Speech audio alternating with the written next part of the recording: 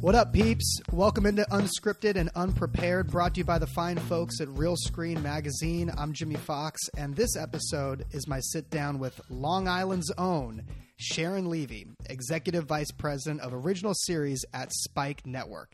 Now, many of you in the unscripted circle of the business may feel you know Sharon pretty well, but this episode should hopefully provide some added insight into further understanding this woman who I consider to be the badass of all badasses. We talked about her early plans to become a renegade prosecuting attorney like you see on Law & Order, our favorite roller skating songs growing up, and her role at Comedy Central during the initial launch of South Park and The Man Show. All of this, of course, before her arrival at Spike, where she has shepherded that network through three very different phases, leading up to where they are now with shows like Lip Sync Battle and a growing scripted division reshaping the brand of the network. So a lot of great stories and business-related anecdotes to swap, but most importantly, I think Sharon and I really bonded over our mutual admiration for Pierce Brosnan and how he is, without question, the most handsome man in the history of the world.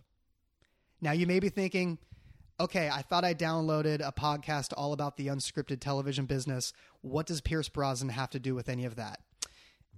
Absolutely nothing. Enjoy the show, everybody.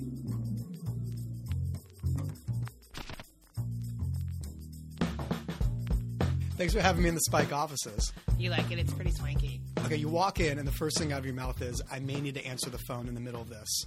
Yes. And why is that? Well, twofold. One, my kid is at camp, and it's day one of camp, so I like to stand by the phone in case of some kind of meltdown. Okay. And, you know, we're like in the middle of 400 series, pickups, pilots, scripted, and if I need to get to Kevin, I need to stop for 5 minutes because the man is elusive. That's Kevin K. That's Kevin K, my boss, and if he calls, I need to catch him. No, sure. Or I can miss my window. It's like going behind the moon. I could get into the whole Kevin K. Spike power of it all, but I really want to talk about the sports camps. Oh, the sports camp. Most importantly, yeah. So I dropped my tiny... You have a grid. Is that a grid sitting in front of me? That's not my camp grid. Okay. Because you talked about a grid you made just to organize various camps. Okay. You will know this, Jimmy, when your child is older. But when school ends, you need a plan. How old is he? He's 9. Okay. And he likes lots of different things. And like when I grew up on the East Coast, you went to day camp, or I went to day camp, not sleepaway. My mom worked there. But isn't it more common for East Coasters to go to sleepaway? I think a lot of, you know, it's funny. I never wanted to go to sleepaway camp because my junior high school started in 7th grade. Right. And none of my friends went to sleepaway camp. Really? Yeah. I thought that was like a rite of passage for it all is. East Coasters. I mean, a lot of people, yes. Me, it's somehow, I was like, let's go to the town pool and probably get into trouble. Right. Like, I was more inclined to trouble with my friends. No, I know. Roller skating was very serious. It was the 80s, Jimmy. Wait, roller skating in the streets or roller skating? No, roller skating at the Levittown roller rink. So what was the go-to roller skating song? What was that? What was the Burning Up? Burning Up. Ladies only. Skate was Burning Up. Wait, Burning Up? Yeah, I'm burning up. Oh, you okay. Remember that song? You know what my roller skating song was? Well, you're younger than me. I am younger than you, but it doesn't mean I don't have a song. Was it George Michael's Freedom? That's a good one. That is a good one. No, mine was Now That We Found Love by Heavy D and the Boys. Oh, that's a good one. That was my roller skating song. Yeah, it was more like 80, anything by Def Leppard. Sure. It was that time. So flash forward to now. So your son is in a son's at camp. Day camp. Well, so I had to block out his summer, and he has many interests. We bought his first Jordans yesterday. That's a big moment. Yeah, except I didn't know that you really weren't supposed to play basketball in them. That's another thing you come to find out. I don't. So a woman at the nail salon told me that. No, yes. I had a buddy who always bought 2. Okay, you but buy 2 Jordans, one to play in or one to wear, and one just to keep and never wear. Yeah, I mean, this whole sneaker, this is not my jam. I have Steph Curry's. Yeah, none of that will matter to me. Limited edition Steph Curry's. I'm sure you do. And I don't wear them. Are you one of those people that like sleeps out at Undefeated for sneakers? No, I'm definitely not one of those. I was buying the Jordans simply because they were on sale. Right. They were next to my nail salon. And he needed high tops. I was like, oh, these will be great for basketball. And then a woman at the nail salon is like, no. He was there with me. Right. My husband's out of town, so I had to bring him with me. Oh, so nice of you to bring your son to the nail salon. He gets massages. He loves it. Are you serious? Yeah, they just do his arms. He goes crazy. I want to be Sharon Levy's You 9-year-old son. He's pretty cool. He's already getting spa He's treatments? got Jordans, and he gets a massage. Yeah, so this woman's like, he can't play basketball in those. I'm like, what do you mean they're basketball sneakers? Like, when I last, He'll tear him up. Yeah, but so then I had to order, like, Nikes on Zep. It's okay. He's going to outgrow them anyway, in a year and a half so he's there today. He's at camp. How annoying is it when they're not in school? It's not really, because he loves camp. I mean, and we try to make sure that he's doing stuff that constantly keeps his brain going, so he doesn't, forget. I did a meme thing, I think, but I made him, when he comes home from school during the year, he does his homework. Right. Then he's allowed to, like, watch a little media or whatever. Sure. Sometimes he gets home pretty late because he has a lot of after-school stuff. But mandatory is homework first. So now I'm like, oh, my God. The thought of him coming home from camp, I'm still here. I do not want him, like, cracking out on the Xbox for, like, 12 hours. Because there's no homework. There's no homework. So now I made a reading log like he has at school. And now he has to come home and read 20 pages of any book before he starts any kind of iPad media situation. Does he give you a report? He was cool. He's going to, yeah. And he's going to do a 3-sentence summary. So let's go back to you. So you grew up on the East Coast. Yes. Where? So I was born in Brooklyn, but I'm not that cool. I was raised on Long Island. Yeah, you do not get that voice by growing up in L.A. I know. It's awful. Raised on Long Island, East Meadow, and lived in New York my whole life until in 1999, Comedy Central moved me to L.A. Got it. Long Island. Long Island. A lot of celebrities grew up on Long Island, right? Didn't Jerry Seinfeld grow up on Long Island? I believe so. I think... did Howard Stern grow up on Long Island? Yeah, for sure. Howard Stern. Oh, Billy. Not Billy Idol. That'd be awesome. Billy Joel. Piano guy. Yeah, Billy Joel. Billy Joel. That's super New York. Famous. Right. Super New York. Super famous Long Island guy. Were your parents super into Billy Joel? No, I don't think so. They might have just missed the Billy Joel trend. Yeah, I think my parents. Music was not a big thing in my house. What did your dad and mom do? Well, my dad worked for the IRS forever. Really? He retired. Yeah, IRS man. Huh. And my mom, they're both retired now, but my mom was an educator. She was I think a second grade teacher until me, and then she went back to teaching preschool. Huh. And she just retired last year. And is that why you maybe put a little bit more emphasis on the homework and the work habits at home with your son? Because my mom was a teacher? Yeah. No, I think just because, you've got to. You have no choice. You have to. It's not like I'm a crazy mom up his butt and not letting him have any fun. I just don't want all the good stuff that happened to, this year leave his brain. Any siblings? No, he's an only. No, you. Oh, me? Yeah, I have a younger brother. Okay. And you came out to where for college? So I went to SUNY Albany. Wait, what is that? State University of New York at Albany. So it's like your UCLA, or it's a state I don't school. think it's quite the UCLA. SUNY Albany, here's an interesting thing. I've ever heard that college mentioned. Well, the SUNY schools in New York are a big deal. There's Binghamton. Binghamton, yes, I've heard of Binghamton. You've heard of yes. all of those. Yeah, so this was a bizarro thing, but I thought I was going to be an attorney. What kind of attorney were you going to be? Like a TV attorney? No, I didn't even know what TV was. No, I mean like a Matlock? No, like a Sam Waterston on Law and Order. Like a Law and Order. Like you were going to be a badass send people to jail. Prosecuting attorney. Yeah, exactly. Yeah, right. Like trial lawyer. Okay, I can very much see that would have been good, right? I can very much see why you would have thought that and why your parents would have told you you'd be good at that. Yeah, oh, yeah, they were so excited. But I went to a college that was, it's known for getting into decent law schools. You go there, you get into law schools. There's a good history program. A lot of lawyers are either history majors or English majors. Okay. So that's why I went there. And you lived away from home for college? Yeah. Albany was, I think it's like a 2.5-hour drive up the Taconic Parkway. Have you driven that? No. Everyone clips their mirrors. It's an incredibly I think there's someone died. Was it James Dean? Somebody famous died on the Taconic. James Dean, I believe, died in California on one of the Somebody died on that. That highway, I swear, you kind of come out of New York City, and it is so narrow, and there's this really famous guardrail in the middle. So it's like 2 lanes and 2 lanes, and it's skinny. And on one side is like a foreboding wall of death, like just rocks. And on the other side is this horrible little railing. And with the traffic going in the opposite direction, the lights coming through the grating of the railing can really affect your vision. Blind you when you're driving. I think I clipped 2 mirrors off my Mazda 626. Oh. It was pretty sweet. You were riding fancy. Yes, I was riding dirty. Okay, so you are away from home. Yeah. 2 or so hours away from home. Yeah. Think you're going to be a lawyer. Yes. And you're listening to 80s hair bands. I mean, by then I probably had moved on to like The Cure. Okay. Oh, so you were going through like your... No, D-Light. What was that band?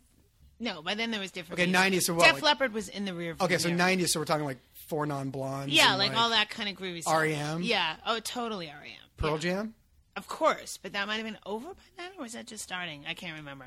Pearl Jam? Yeah. When was that? That was probably just getting strong. Okay. Yeah. I just remember, Metallica? I mean, I love Metallica. But I don't think, there was no iPods then, so you were stuck to the radio. Okay, so you are away from home. Yes. And at what part in college did you realize I'm so not going to be a lawyer? You know, I really wasn't convinced I wasn't going to be a lawyer till pretty much the bitter. Actually, it was until I realized I had to go to more school.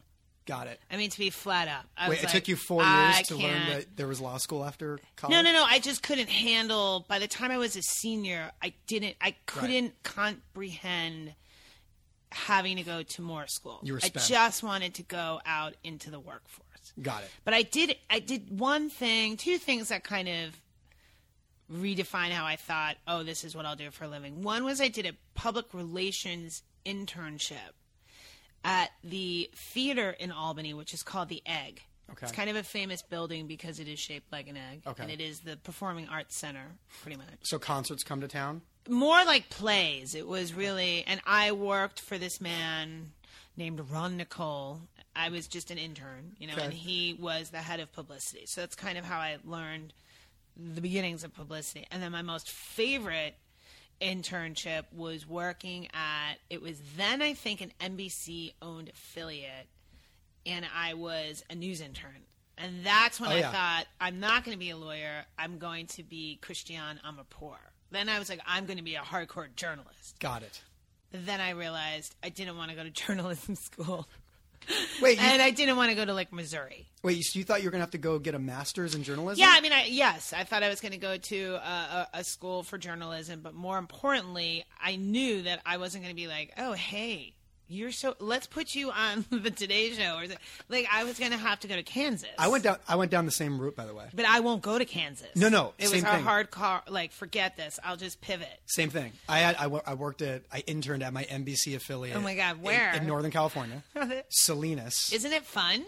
It was great. It was, right. and they let me cut like my own little like fake reports. Oh, you edited? Like I didn't edit anything, but I got an editor to help me out, and I did. That's pretty good. My little stand up in the field. You'd be good. Reporting on like agriculture and stuff. Whatever. Salinas. There's nothing else. There's a locust. It's the hope of Steinbeck. Yeah. It's the grapes of wrath, right? Right. So I had this reel that I'd cut, and I thought I was going to be like a sports reporter. I thought I was going to be like Bob Costas. Well, you have a good name for that, Jimmy Fox.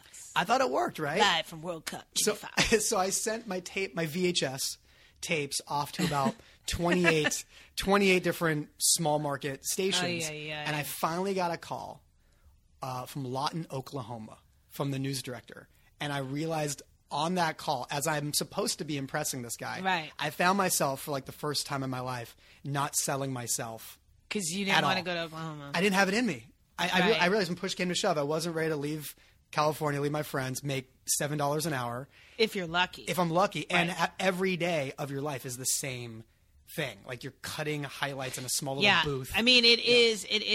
They want the Albany. They had me logging sports footage for like a couple days. Yeah. And it was the worst. I didn't know anything because I don't know anything. Right. I'm not the greatest. It was a good news coverage. I mean, depressing, but it was an interesting look at what that life would be like, and it's depressing. Right. I remember that I wanted to go out on a call. There was a cameraman and a journalist reporter that always would take me along with them, and this woman had gone missing. And the husband had called and said, oh my God, help, my wife's missing. I want to go on camera. And they wouldn't let me go. They're like, no, you can't come. I'm like, what do you mean? They're like, he did it. And I remember saying, like, what do you mean? They're like, anytime a husband calls and says, I want to go on camera, he's like, he did it. And sure enough, I think that day the police found her body in that yard. So I wasn't allowed to go. Did the news guys go? Yeah, they went. So they still went knowing it was... They went, but like they weren't going to take Hi Susie intern. Oh my gosh. Into like serial murderer's house. Yeah, it was crazy. Unbelievable. But I once ran out of our house. I ran out of I would call it a slum, actually. It was our college slum. And I ran into the street in my like full-blown flannel PJs because there was a car accident, and I literally thought I was like, what's her name from Superman? I was like Lois Lane. I was out there with a pad and a pen, like I was going to get this story of a fender bender, and I do what with it? Call someone at the station. This is your big break. It was my break. Big moment. The crash in front of Freihofer's, the Freihofer outlet, because you need an outlet for cookies. Okay. Remember? Do they even have Freihofer's? No, I don't know what Freihofer's are. That's in New York. It's like an Entenmann's chocolate chip cookie. But it was Freihofer's. I don't think they have them here. But for some reason, there was an outlet, as if you need a cookie outlet. Right. It was the reduced price. Right. So emporium for baked goods. P.S. That just equals stale. By the way, we had that. Stale. It was the day old stuff. Day old stale. That wasn't in cookies. Supermarkets. Right. We had one of those with Entenmann's, by the way. You had a Entenmann's outlet? Yes. This is. You just made me think of this for the first time in Where forever. Where was the Entenmann's outlet? When I was living in Santa Cruz, in high school, my mom, of course, who never bought the name brand, cereals and things. Like we had cereals with names like Fruit Hoops. Right. And like fake. Captain Munch. Imposter Fruit Loops. Yeah, Cheery U's. And she found a place that literally was like an Entenmann's outlet store. That's ridiculous. Where they had Entenmann's for like knockoff prices. Maybe that's what just happened in the baking world. That's an interesting. I have not thought about this forever, but this would have been mid-90s. Well, had I gotten the shot, had cameras been invented back then, the Freihofer's outlet would have been in the background of my crash. Well, little do you know that the crash wasn't the real investigative news story. It was really, how is this baked goods store selling under market prices? Yes, exactly. How are they cutting the competition? You could have rated them. I know. That would have been a good one. So you interned for the theater. You interned in news. Yeah. So what was like the real first like gig out of school paying Comedy job? Central. So you've been in the Viacom world that long? Your entire career? I've done, I like to call it 3 tours because I've left. Oh, you have? I've left and come back. Comedy Central. And I think I've left long enough to not get a pension. It's like some awfully unfunny thing that I've done. You've mathematically eliminated yourself. I've eliminated myself from like a pension. No, so I started in development as an assistant at Comedy Central. In New York. Working for a lovely woman named Gloria Banta, who was one of the first prominent female writers ever in comedy. Tony Danza's character on Taxi is named after Gloria Banta. Really? Yeah, she wrote for Taxi. Okay.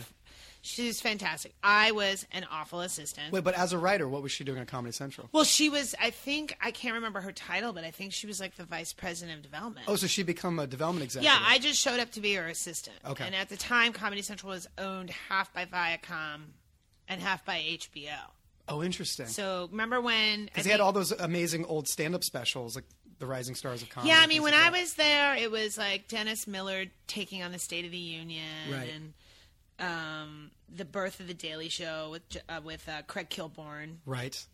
That was going on at the time. When that was old school, yeah. The original Daily Show. Yeah. So Doug, so I was there. I'm trying to even think who was the president. I think it was Bob Creek. Okay. Right. It was not Doug. You were the worst assistant ever? I was the worst assistant ever. But some of the best executives are the worst assistants. I mean, the woman left for France. Yes. Not even like I would fire someone. That doesn't sound like your fault. She left for France, and I did not check her voicemail. She had 32 messages. The entire trip? I'll never forget the number. It was 32 messages. Yeah, and it didn't even dawn on me. It didn't occur to you that I should check a voicemail. But how would you even get word to her at the time? I don't know. I don't know. It was just not good. I was not good. You're gonna mail thankfully, I then moved into the publicity department as a departmental assistant, which I was much better at. Got it. And hilariously, my first press release, I was so excited. They let me write a press release. I couldn't believe it.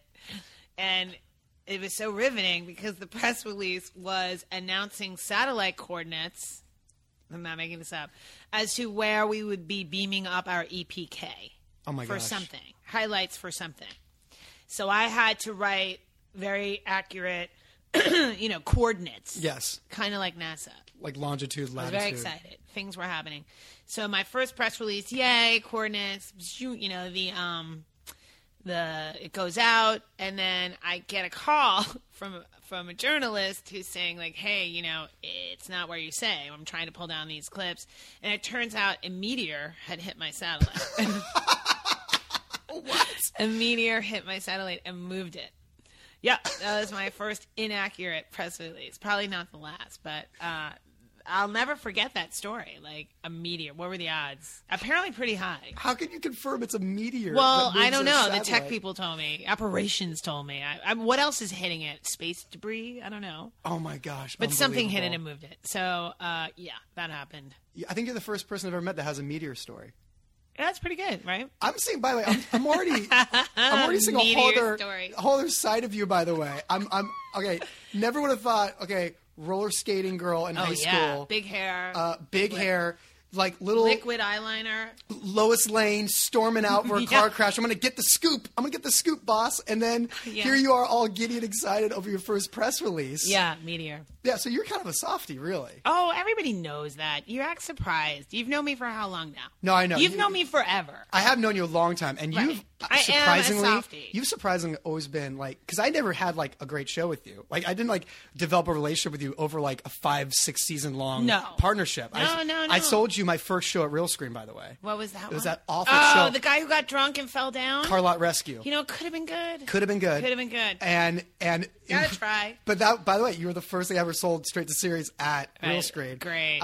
Better story for me than it is for you. Yeah, true. But anyway, you were always so kind and good to me thank you. for no reason. Because again, I wasn't in the For trenches no with you, reason. and I didn't sell you great things at the time. But like when I was getting ready to leave Electus, you were the first person to say like, "Oh, I'll line you up with a meeting with so and so, and you should meet so and so." Yeah. And you were giving me advice. Well, you have to I love mentoring people. I always have. That's important. And I think when you find someone smart and good, you should treat them well and help them. I would hope somebody would help me. Well, did you have that first mentor within Viacom or whenever I you mean, left? Geez, that's a good one.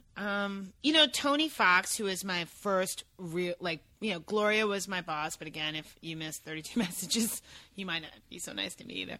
Though she was always nice to me. But Tony Fox was really my first, inspirational. Who was that? He was the head of publicity. Okay. And he was an amazing team leader. His staff would have murdered for him. Right. He's just an all-around great guy. And so he was really a lesson in how to treat people. I remember one of my first weeks working for him. I will not name this name, but at the time minor celebrity, now slightly bigger, called about an interview that didn't get connected. And at that point, I wasn't even doing that yet. Right. I was just answering phone. So I picked up the phone, tried to help as best I could. Everybody was at lunch. And this person screamed at me in kind of your amazing, celebrity. Yeah, as only that could happen. And I was, 22? I think I could have burst into tears, but I didn't. But when he came back from lunch and I explained what happened, I literally heard him pick up the phone and call that person and threaten to beat the bejesus out of them if they ever did that to his staff again. So that was just an interesting moment in how to you have to stand up for your people. I can't believe Kilborn talked to you like that. It wasn't Kilby. Okay. Kilby was a doll. I loved Kilby. Was he? He was a doll. He had great hair. Great hair. He's a funny guy. I've always liked Kilby. All right, so you were in publicity at Comedy Central, and then you took off and went where? Well, so I was in... How long was I there? I always wanted to move to L.A. That was, in my head. Okay. I grew up always wanting to move. Sure. I wanted to just be at the beach. I just wanted to be a California girl. So I came... What did I do? And then I left and went to Sci-Fi Channel. Oh. Right. So I was at Sci-Fi, I think, for 2 years. This was during the Rod Perth era. Is that what brought you to the West Coast? No. That was all in New York. And I loved it because, I'm a huge... Well, I don't know if you know. I'm a huge Sci-Fi nerd. Okay. Huge. So that was like kid in a candy store. Loved it. Okay. Again, in publicity. Got a pretty good raise. Like, you know, when you leave a company, Sure. you get a little more. And it was like a great time at Sci-Fi, great time at USA. And then there was like talk of Vivendi buying one, but not the other. And lists were getting made. And like, I don't know what was happening, but a lot was happening. And then out of nowhere, my old boss, who I love, Tony Fox, called me up and said, listen, you know, there's these guys and I don't know, and we think maybe you'd be good with them. Can you watch something? He took me to Remy, so I was suspicious because it was a nice restaurant. And he wanted me to come back, and what he had handed me was a VHS for The Spirit of Christmas, and it was South Park. Oh, wow. So he was like, can you come back and do publicity? No way. So I went back to Comedy Central under the condition that they moved me to California. So, and some kind of promotion. I don't know. So the big break is to run publicity for Comedy Central for South Park, which is just about the launch. Well, it's funny. You would think that would be the big break, but I don't think that's the big career break yet. I think that's a very good step. Because you haven't stepped into the development side yet. But that gets me to the West Coast. Right. You know, and it gets me in front of, and had the best time of my life, and it was, you know. I mean, Matt and Trey must have been unbelievable. They're the greatest. Yeah. But I met Jennifer Howell, who was at the time their assistant. Now she's running, I think, DreamWorks Animation, you know. And one of my closest best friends, so I got her in the bargain. So they moved me to LA in 99, and I went through the movie, Bigger, Longer, Uncut, with the guys, and it was awesome. But I had then was doing publicity also for When Ben Stein Money. Love that show. That's how I met Jimmy. Jimmy Kimmel. So then the Man Show launches. That's right. And I become the publicist for the Man Show. So you're And just around that's dudes, full-blown dudes. all the time.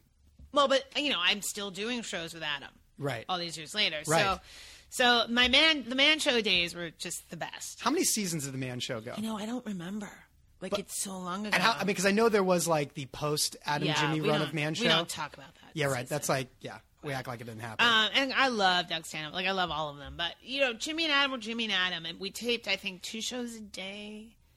The Fox was in the audience. Remember the Fox? He was the band leader. I just remember Girls on Trampolines. Girls on Trampolines. Yeah, I had to do that photo shoot. Did you?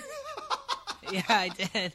Juggy Vanessa and Juggy Angelique. And Spike at this point... We weren't... That was at Comedy Central. No, I know. Spike at this point... Did Spike even exist? I think at that time it was TNN. So there's a lot Right. of hunting and fishing. That's right. And stuff. Yeah, so I met all the Man Show fellas, and I met David Stanley and Scott Stone. Right. And they were the production company actually making the Man Show.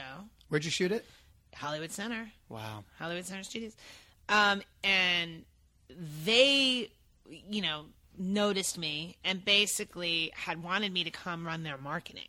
Oh. And I was like, you know what? No, I don't feel like doing that.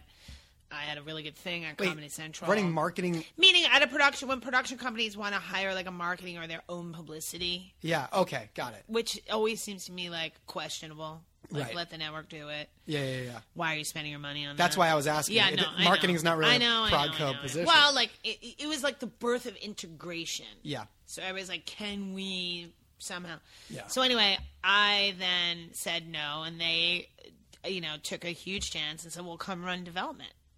And I'm like, I don't even know what a pilot means, but okay. They're like, yeah, you'll figure it out. So, wait, hold on. So you're the publicist for their Man Show. I was like the director of Comedy Central's publicity, and David and Scott offered me a VP of development. And you've never developed a show in your life. Not in my life. You haven't even worked in production. Nah. No, I've been on set a million times, Right. but no. But you haven't I don't dealt with- actually know how to turn the walkie on. Right. That is accurate. Right. You haven't done Yeah. notes. You haven't none of that. had to put out a storyboard or like talk story with anybody. Nope. What a huge. I know. So is that the breakthrough that's the job? break. That Yeah. is, you know. And so then I think I was there for over 5 years running development. We sold everything: the Mole, Pop Stars. Yeah. I was like the queen of MIP. That's where Ben and I became good buddies. That's where you met Ben Silverman. Oh, I would just stare out the hotel window at the Majestic. I have a good story about that. And watch Can Ben you share? like float. Oh yeah, this is pretty good. Okay.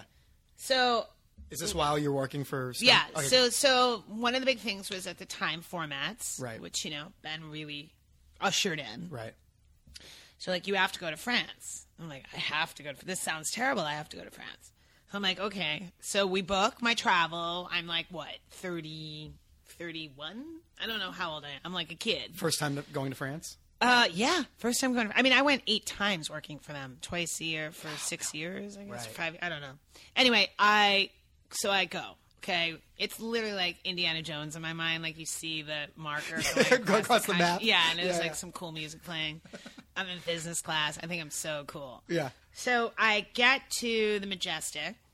And by the way, first off, the shows you just mentioned, Stone, like, they're making a crap load of money at this point. Crap load. Yeah. God bless them. They are rolling in it. But I'm gonna bring them more, baby. In that era of reality television, they are making bank. I'm gonna roll in even more. Yeah. So maybe I flew with Decker. I can't even remember David Decker. But anyway, I get there to the Majestic, and it turns out that there's like a huffafuff as I'm checking in, and I don't speak French, and I'm not really understanding the huffafuff. What is a huffafuff? Is just like my word for like energy is happening behind a rustle, the desk, like a murmur. I thought it was something. one of the houses in no, Harry it's a Potter. huffafuff. Okay. So this very polite Frenchman pulls me aside. He says, "Miss, we understand that you are friends with the prince." I'm like, "I'm sorry, what? The prince?" I'm like, "What? Is there a prince in France?" I'm like, "What is he talking about?" And it turns out somehow my name got on a list of like wink, wink friends of the Prince of Saudi Arabia, a.k.a., I don't know, imported American lady friends. Oh, that list. Or some kind of list. I've Got never it. asked. That's my own assumption. But I wind up on this list, right? So I'm like, sure, he's my bestie. Cut to, literally, when they open the room to the Majestic, it is ginormous. Like Pretty Woman style. No, it's like, yes, it's Pretty Woman style. It's like Rain Man suite. It's like, I shouldn't be here. Yes. Okay, this is clearly not the right room. You're like, I'm clearly going to have to sleep with I'm clearly going to going to have to put out. I'm going to have to sleep with a prince. Some guy is going to walk in, and I'm like, maybe it's worth it. Right. This room's pretty good. Do I get the room for the whole week? Yeah, but how does this work? Yeah. So, who's paying for am this? I getting sold? Who was paying for the room? No, I mean, was it comps? No. I mean, no, we paid for the room, but I Okay. just got this ridiculous upgrade. Okay. I wasn't like I paid nothing for this my God. room. Yeah. So here's the best part of it. For the rest of my life, going back, I don't even know what would happen now. My name's on a list. It's that room every time. I swear. It's like the opposite amazing version of like the FBI no-fly list. Like I'm on some. You're on the upgrade I'm on list. Some list. Yeah. At that hotel. At that hotel. For so life. now I haven't been back since I've worked at Spike. And I keep saying, like, I really should go. Haven't worked since you've worked at Spike. You've been here for how long? I've been here forever. 10 years? 10 years. You haven't been back to the Majestic, even with your husband, just to like see the room? No. Haven't gone back. Oh my gosh. Is that crazy? I've been to crazy. Paris on vacation, but I didn't go to Cannes. Unbelievable. I know. I've got to get there. I've got to see if it happens. I want to know if I'm still on a list. It's been revoked. So did you go from Stone to Spike? Yeah. So I'm at Stone Stanley, and then probably one of my favorite things I ever got to be part of was the Joe Schmo Show. Oh, sure. So that's how I really became friendly with Kevin Kay. Oh, wow. Okay, so he was the then, I don't know, GM or GM probably at the time, or president or head of, I don't even remember. But he was the boss. I didn't realize that you were on the producing side of Joe Schmo. Yeah, I was listed as an executive consultant, but Paul and Rhett were our amazing writers, creators, and I with them, and Pat Melton and J-Mo and Joe cast the whole thing. And that was 2003? I don't remember. I vividly remember watching it might be. as a senior in I college. don't I remember. loved the first season. Yeah, it of was that amazing. show. I'm in it. Are you? You got to go back and watch, man. My chandelier earrings are all over. Are that you? thing. Oh, because you're in the control room The whole time. You're like in the Ashton position, right? I mean, there was a ton of us, but we're all in there. You're in the garage. Oh, I'm in the garage. I'm all over that thing. Oh my God, gotta go back. You got to watch it. Watch the last episode. Wait, what do you wear? You're wearing hoop earrings and stuff? No, it's funny. In the very last episode, I've got these like ginormous chandelier earrings on that are just like flanging all over. It's just a. Did you cry? Did I cry? No, you know when I cried? The finale, you didn't cry? When he starts I crying? was very upset about Brian because what we had done was we had intentionally put Brian Keith Etheridge, who at the time was our writer, and then we decided to put him on camera as the buddy. We put him in the audition. Right. So that I knew they would have that camaraderie. They would recognize each other Yes. once they got to the house. And so I just felt really bad. I was just really worried about Brian. Got it. But my car broke down on the way home. After the finale. After that finale, I don't think I've ever had a broken down car, but I'm driving home at like 2 a.m. from Westlake Village Yep. to Santa Monica, far. And on the 101, I got a flat. And I was so tired. I called AAA. I called my husband at the time. I forget what. Yeah, he's like, they'll be there, honey. Don't worry, whatever. And the guy showed up, and he was like out of central casting, creepy tow truck driver. Yeah. Like, he was a little unnerving. You're in the pitch black. It was like part of the 101 where there's like 0 people, no lights. Right. And I just remember as he's like talking to me, thinking like, this is like how a horror movie starts. Like, the girl is gonna get. So I literally was like edging towards his crowbar just to like stand near it. Sure. Because I thought if something happened, I could get to the crowbar. I'll be I'll ready. be the girl that gets the crowbar. And then he looked at me with like terror. Like, what is this crazy person doing near the crowbar? Why is she eyeballing the crowbar? Should I be? And then I was like, if he's scared of me, I think we're probably okay. And it turns out he was just a tow truck driver. I think that's fixing my car. I think that's Sharon Levy in a nutshell right there. the guy's like, okay, this woman, I'm just trying to help this woman. Fixing this flat. I'm just a guy with 6 kids back at my crap house. I was so emotionally drained from the finale that I just was like, anything could happen. Nothing was real. You know, it was like all an illusion. So you came in and Kevin Kay says, you know. Well, so then what happened after that? So we also did Oblivious, which was a great show. At the time, I think Doug is at either USA or Fox. I can't even remember. Okay. And then basically when Doug comes back to Viacom, comedy, right? And then he takes Spike at some point. Mm-hmm. Kevin and Doug both at the same time called me about coming to the network side to be, I think it was like the SVP of Unscripted. Which would be the head of Unscripted. Yes. Right. Yes. You'd be running development because there was no scripted. There was. Was that Blue Mountain State era? Yes. So there was Pancho Mansfield was actually the EVP. Okay. And then I was the SVP of Unscripted. Pancho Mansfield does sound like the most made up name ever. Oh my God. Do you not know Panchito, as I call him? I don't know Panchito. I don't know the legend of Pancho Mansfield. You don't know the legend of Tunisia. Pancho is at E1. He runs E1. Okay. He is the world's greatest person. Okay. He has this fascinating life where his family grew up all over, like in Tunisia, and he just feels foreign. Like he feels like well traveled. He feels like we would always say, like, Pancho, we just want you like in a turban. He has like a David Lean, Peter O'Toole, like the most interesting man in the world. We used to call him that. We used to literally call him the world's most interesting man. So he's fantastic. So he's there as the me, and essentially. You're seeing Unscripted and from day one. I'm the Chachi. And has MANswers come in yet? No, I brought MANswers in, baby. Yeah, you're responsible for MANswers. And that was a format, was it not? Well, oh God, how do I even go? MANswers was so complicated. Wait, was there a lawsuit I should know about? No, there wasn't a lawsuit. Okay, good. There was just MANswers started as Spike had bought this format called Hey Spring of Trivia from Fuji. Okay. And it was like a celebrity panel game show. It was like not going to work, in my opinion, and it was a fortune. So somehow, this was my first month at Spike. I somehow unwound that deal and convinced the Japanese to do MANswers. And Kara and Adam had done such a great job with The Big Urban Myth. Right.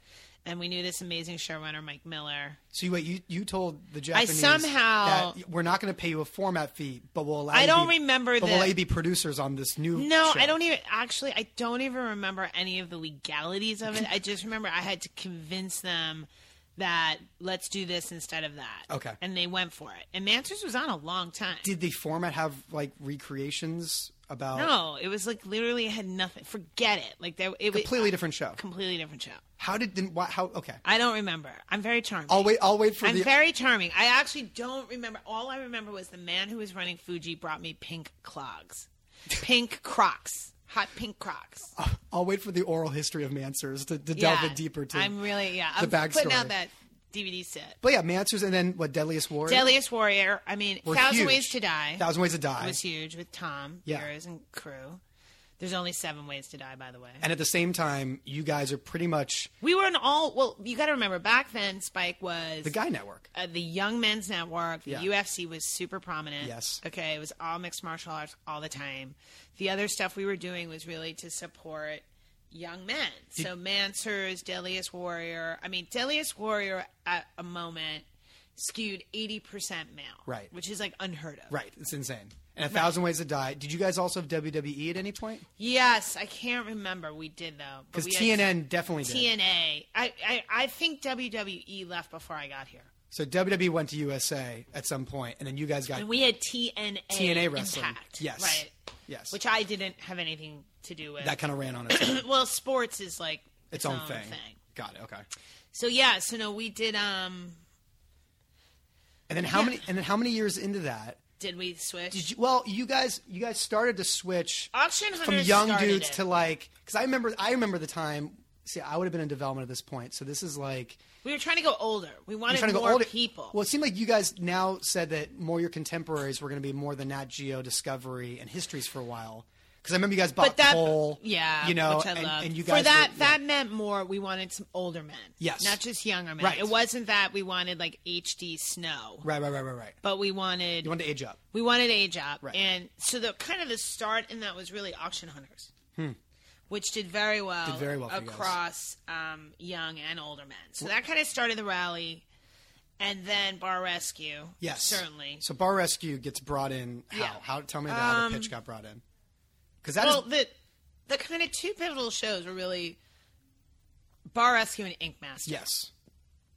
So Ink Master, Charlie Corwin and I were just constantly in communication, and Maybe the coolest man I love Charlie. in the unscripted television business. Well, he's in scripted now too. Oh, I know, but I mean, just He's just cool. Yeah. Let's just say Charlie's cool. yes. So we got along great, and I was in New York taking pitches, and I remember just he and I being in this weird office. It was like one of those like, here, we'll stick you in this office, Right. and I never know my way around.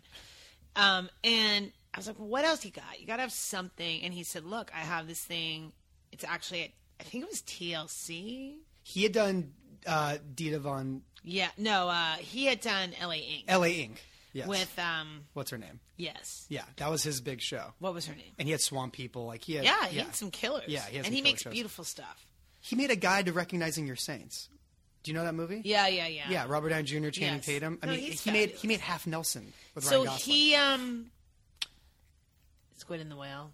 Squid and the Whale was Yeah, his as well. Excellent movie. He's got the coolest career. But wait, so he basically then told me about Ink Master, and at the time it was conceived Just a format. as it was conceived as like almost chopped. It was Right. not arced. It was standalone. And, arcs are scary Yeah. for networks because Because- when they go down hard. And there's no pilot. Yeah, I think it's scarier that when they go down hard. Right. You know? Yeah. And I remember, like, my son was in preschool, and I was setting up for the preschool auction.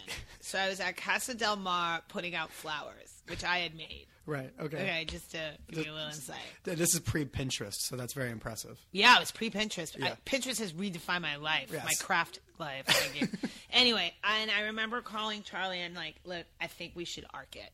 I think we should. And he was like, yeah, that's because it was supposed But to you be just arced, said yourself, it's scarier. but it just felt right. Yeah. And it started arced, and then it went to like chopped, and then I called him back, and he was like, it's the right call. And you didn't have Dave Navarro on board. Well, immediately, Charlie right? got Dave on very quickly. Very quickly. Yeah, and then we found Peck and Nunez, and that show, we just concluded our 7th season, which I think when Yeah. all the numbers come in will be our highest rated. It's crazy.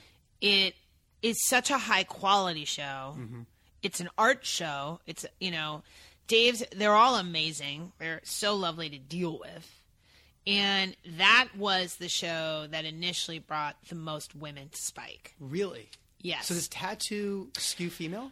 Well, tattoos have traditionally been on more female networks like TLC, Right. but this brought in a perfect balance. I mean, it skews higher female. It's probably 54% Okay. female. And did Bar Rescue... Bar Rescue is still about 55 male, but it's close. Which is still Yeah. 45% female still compared to traditional old Spike. So, oh my God. Where the building blocks I mean, to I where you think want to go. one of our biggest accomplishments is really how fast that all happened. Right. I mean, it's like moving the Titanic. That thing can't turn that quickly. And we turned it really fast. And that's a huge amount of my unbelievable marketing team. You know, last year we went through the rebrand. And when you look at, if you look at the old Spike logo, the chevron, it literally, it's closed off, literally closed off. It's outlined. It's pointing down like a big arrow.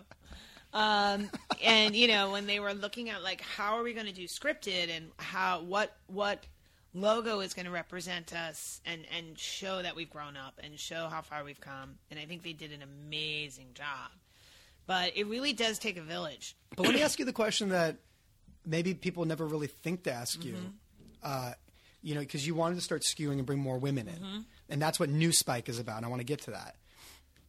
But why? Like, why bring more women in? I mean, look, I think the moment that the UFC and Spike ended their relationship, there was a huge opportunity, okay?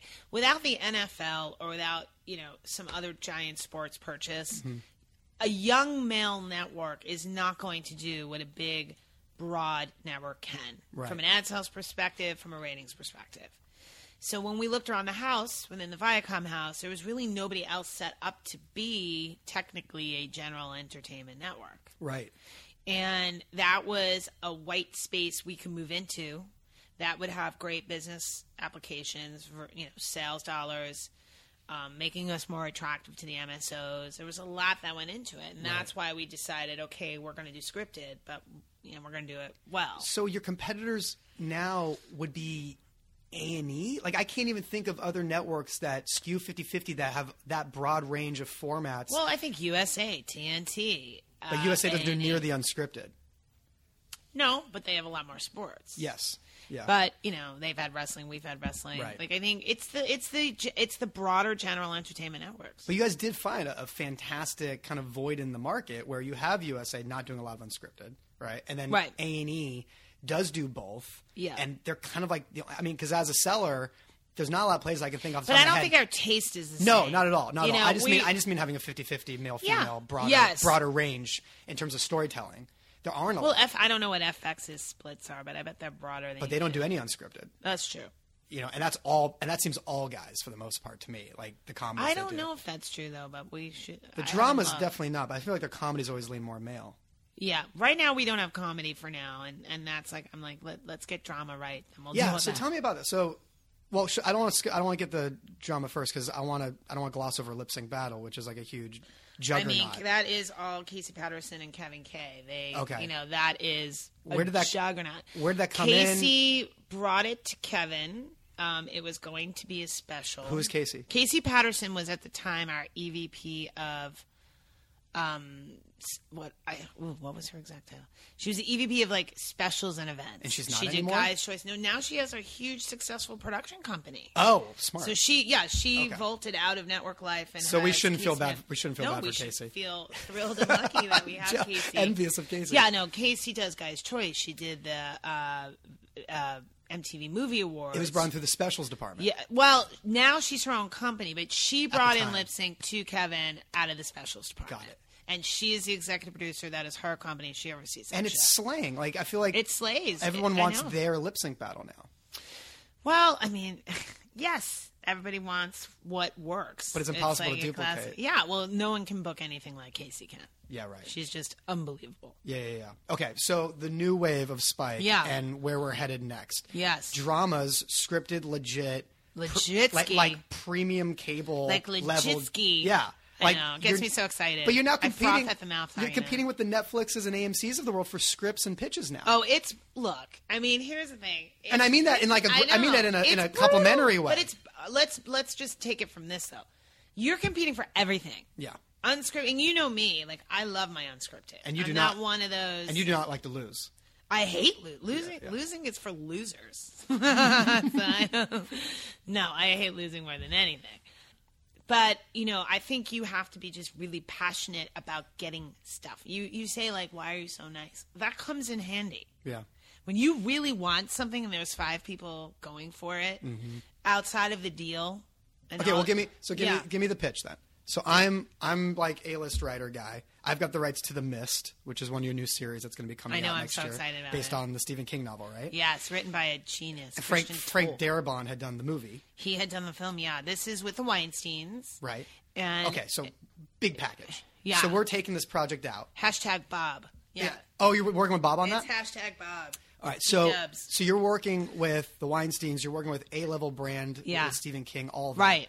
And I'm taking the pitch out everywhere as Bob Weinstein. And I have USA, AMC, and Amazon that want to make. Well, I don't know if they did. No, but I'll just say because Bob's going to tell you that anyway. Yeah, I'm sure he did at the time. They're going to tell you you're not the only. I mean, look, okay, what's the pitch to do it at Spike?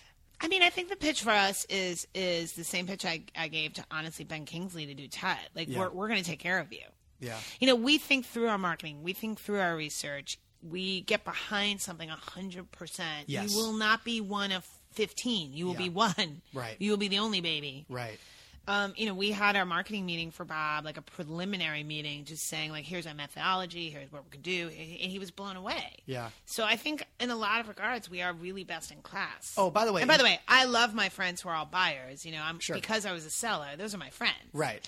And I don't know the inner machinations of other channels the way I know ours, but because I think I get very invested in making sure that we succeed. Mm-hmm. And so I am very singularly focused in that. Well, your marketing, going back to your guys' ability to push stuff, I mean, when Tuck came out, it was everywhere. Everywhere. Well, we had to. You know, you knew it was going to skew older. It was a period piece. We had to say we're going to do this for real. So, like, Tut was done also for just the sheer audacity of it, to show the community that we're not talking about putting on something that looks bad. Right. We're talking about putting on something that could win a couple of awards, or and it was really important. And The Mist, I think, Christian wrote an amazing script, and my team found it and brought it to me and said, we should do this. And I think at the moment I was like, the movie was already out. Let me read it. And then you read the script and you read Christian's vision and you go, oh, this is legit. Right. This is a good script. So we bought it. And then we got so excited. We ordered a Bible or a format, I can't remember, and a second episode. Right. And then we just hit the trigger. And then went to series on it. Yeah. So you guys haven't done a pilot yet. We're not doing a pilot. And that's, I think, We're doing a first episode. I think that's a big leverage point, though, when people are competing, to know well, that you guys that's kind of, but I'll tell you, Jimmy, that's standard now. Is it? I mean, like, when well, Amazon only does pilots. They're not going straight to series on stuff. Is that true? Yeah, well, yeah. I mean, Netflix only goes straight to series, but Amazon. But like pilots. FX will, like the Tom Hardy thing. It AMC really depends. AMC is like a real heavy pilot network. It feels. It just depends. It depends on the project. It's like, look, it's great to get to work the kinks out in a pilot, and it's less scary. Yeah. But I think when you're looking for speed, well, yes, there's no substitute. And if you have a great script, like a really great script, and you have a great Bible or a great format, and you know where it's going, and everybody knows where it's going, and you know your showrunner knows exactly where and it's you'll going. get better talent, you'll get better directors. Like, there's certain things you'll get more of because you're going straight to series. But look, if a humongous package, okay, with like super A-listers, they're going to go to HBO and Netflix first. Right. That's just where they're going. Amazon, Hulu, that's where FX, AMC. Like, it's not like, oh my God, if we don't bring this to Spike, we're going to die. You're self-aware of the current, I'm aware enough. Current position you're at, right. So it's like, look. But 3 years from now. From 3 years from now, that'll be different. Right. So I think, I tell all my agents, like, I will get on the phone with your talent. I have no ego. Right. I get it. Let them hear the speech. I feel like I'm a pretty persuasive person. Right. But other than that, like, I think delusions of where you are on the food chain. But it's always the scrappy ones they don't see coming. Right. So I'd rather be the underestimated underdog. I have a couple. Just come from behind. I have a few more questions for you before we wrap up. But before we move any further, I want to just talk real quick. I read that you have a Pierce Brosnan project in development. We did. Unfortunately, we're not moving forward. I don't really care about the project. I just want to talk about Pierce Brosnan first. I've never met him. You didn't meet him? I didn't meet him. He did send me a beautiful... First of all, I spoke to him on the phone. He couldn't have been more charming. Yes. And he's an extra in my life because I see him... Oh, you see him on the west side? No, I see him, believe it or not, all the time on Kauai. Because my husband and I, our family, we always go on vacation, Kauai. He has a home there? He has a home there. And I've seen him multiple So you have seen him? Oh, yeah. Okay, because I do a sports podcast on the side. And right. And me and my buddy. On the side of your real screen podcast? My real job and this podcast. You're just becoming a mini raising Corolla. a child, yes. Yeah, okay. A lot of balls in the air. But me and my buddy, who I do the show with, we always get back to this thing we share in that we think that Pierce Brosnan, in his peak, in his prime, there's never been a more handsome man in the history of the Remington universe. Steele Pierce? Yes, Remington Steele Pierce. That Ooh, and we've played this game. You've gone Mel Gibson Gallipoli? I mean, well, sure. I mean, I don't know. That's I ran them all. That's up there, man. I mean, Tom Selleck, mustache. Kurt Russell. Ooh, like Big Trouble in Little China. Kurt Yes, Russell. Don That's Johnson. hard to look away from. Don Johnson. And I still think Pierce takes everybody. Well, he is. And I'm talking just the 8x10. I got it. I'm saying take the whole package. Remove what you know about them as a human being. Remove what you think of them as an actor. The only thing just I know the 8x10 slips on your desk. Right. I'm going with Pierce Brosnan 10 times out of 10. That's our. Well, he was James Bond. I mean, come on. He was James Bond. Yeah. He's a very handsome fella. Okay. I never got to meet him in person. I spoke to him on the phone. I've seen him. Yes. We didn't speak, but I've seen him physically. He's just exactly what you think he would look like. Yeah. Tucked in, beautiful, tall. He's tall. And cordial. And charming. And charismatic. Charming. Those Irishmen are charming. Yes. They are just charming. I had a meeting with him once. Me and Ben took a meeting with him. Oh, yeah. We were at the Beverly Hills Hotel. We had Polo Lounge. Of course you were. We had lunch at Polo Lounge with him. We were talking Was he in like a white pant? I don't know if he was in a white would pants, be. actually. But I feel like he did have a very expensive sweater, cardigan on. Yeah, an Hermes. Like he had just walked his dogs on the beach in Malibu and Right. Came in barefoot into the Polo Lounge. And they brought his favorite salad. And he's, we're having this lunch and we leave and me and Ben are now waiting for our car at the valet. Right. And we both walk out in silence. Right, stunned by his beauty. Both walk out. And we go out at the valet and we're standing there both waiting for our cars. And I finally just turned to him and I go, okay, is it just me or do you now have the biggest man crush on Pierce Brosnan? And Ben was like, oh yeah, absolutely. Yeah. And we both giggled like little girls after meeting him. Right. No, I get it. Yeah. He is, he's dreamy. All right. Few questions before we go. Rapid fire. Uh-oh. True or not true? Oh my God. I'm doing this on a game show. You really are part of a female TV mafia clique of oh my women. God. That is untrue. That's because untrue. I have a lot of friends that happen to be all women. Well, I have a lot of guy friends too. I have a lot of friends. This particular crew. Yeah, I think mafia is a negative word. This is alleged. So I'm going to say no. Okay. I'm going to say no. I'm going to say my girls. Yes. You have a group of friends. Yeah. But you don't. You guys aren't a clique in any way.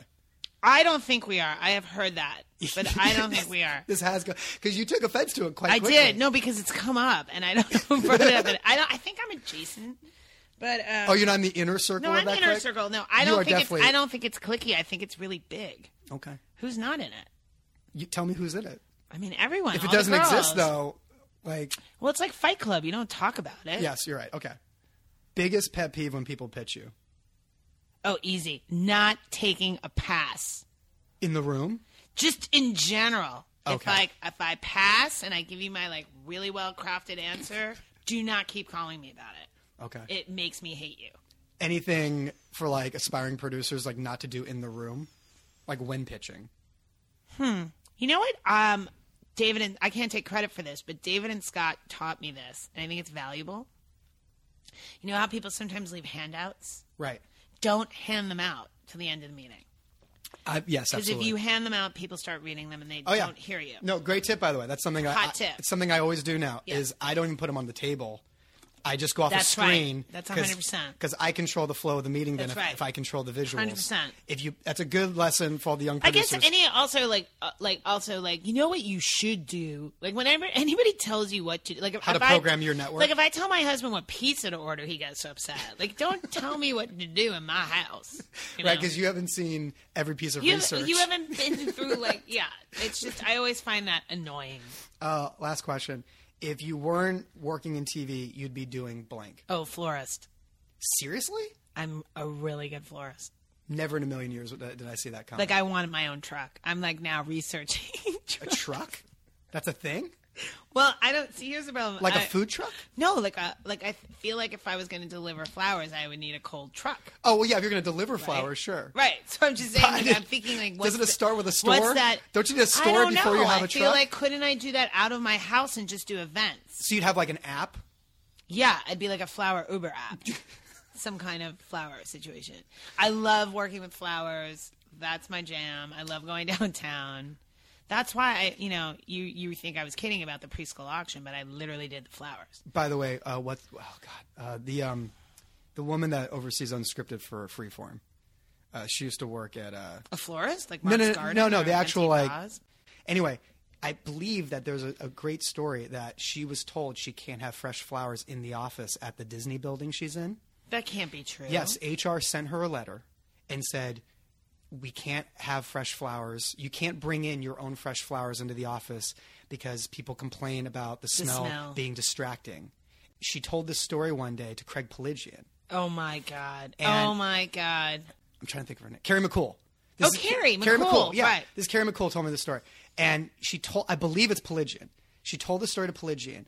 And I believe the story is that once a month after hearing this, sent fresh flowers to her office because apparently if someone buys you flowers, you can have them in your office. Oh, my God. You can't supply them yourself in that Disney building in Burbank. So Pelagian heard this and sent her fresh flowers every month for like years. I should put that out there just to see what happens. Have you ever heard such a thing in the workplace? You can't have... No, it's interesting though, like in celebrity trailers, I know I always offer flowers and a lot of times celebrities say no. Because of allergies? Allergies, or if you're a singer, your voice could get, affected. So that's a thing. Pollen is a thing, Jimmy. News you can use. News you can use. Yeah, but for like Mother's Day, I did all the flowers. Like I went down. So yeah, I have a good exit strategy, Jimmy. Camp manager and flowers. The future is bright. Yeah, the future is bright. If the scripted thing doesn't work out. Screw it, man. Just going to learn about peonies. Sharon Levy, thank you for joining me. You are welcome, Jimmy. Thanks for having me.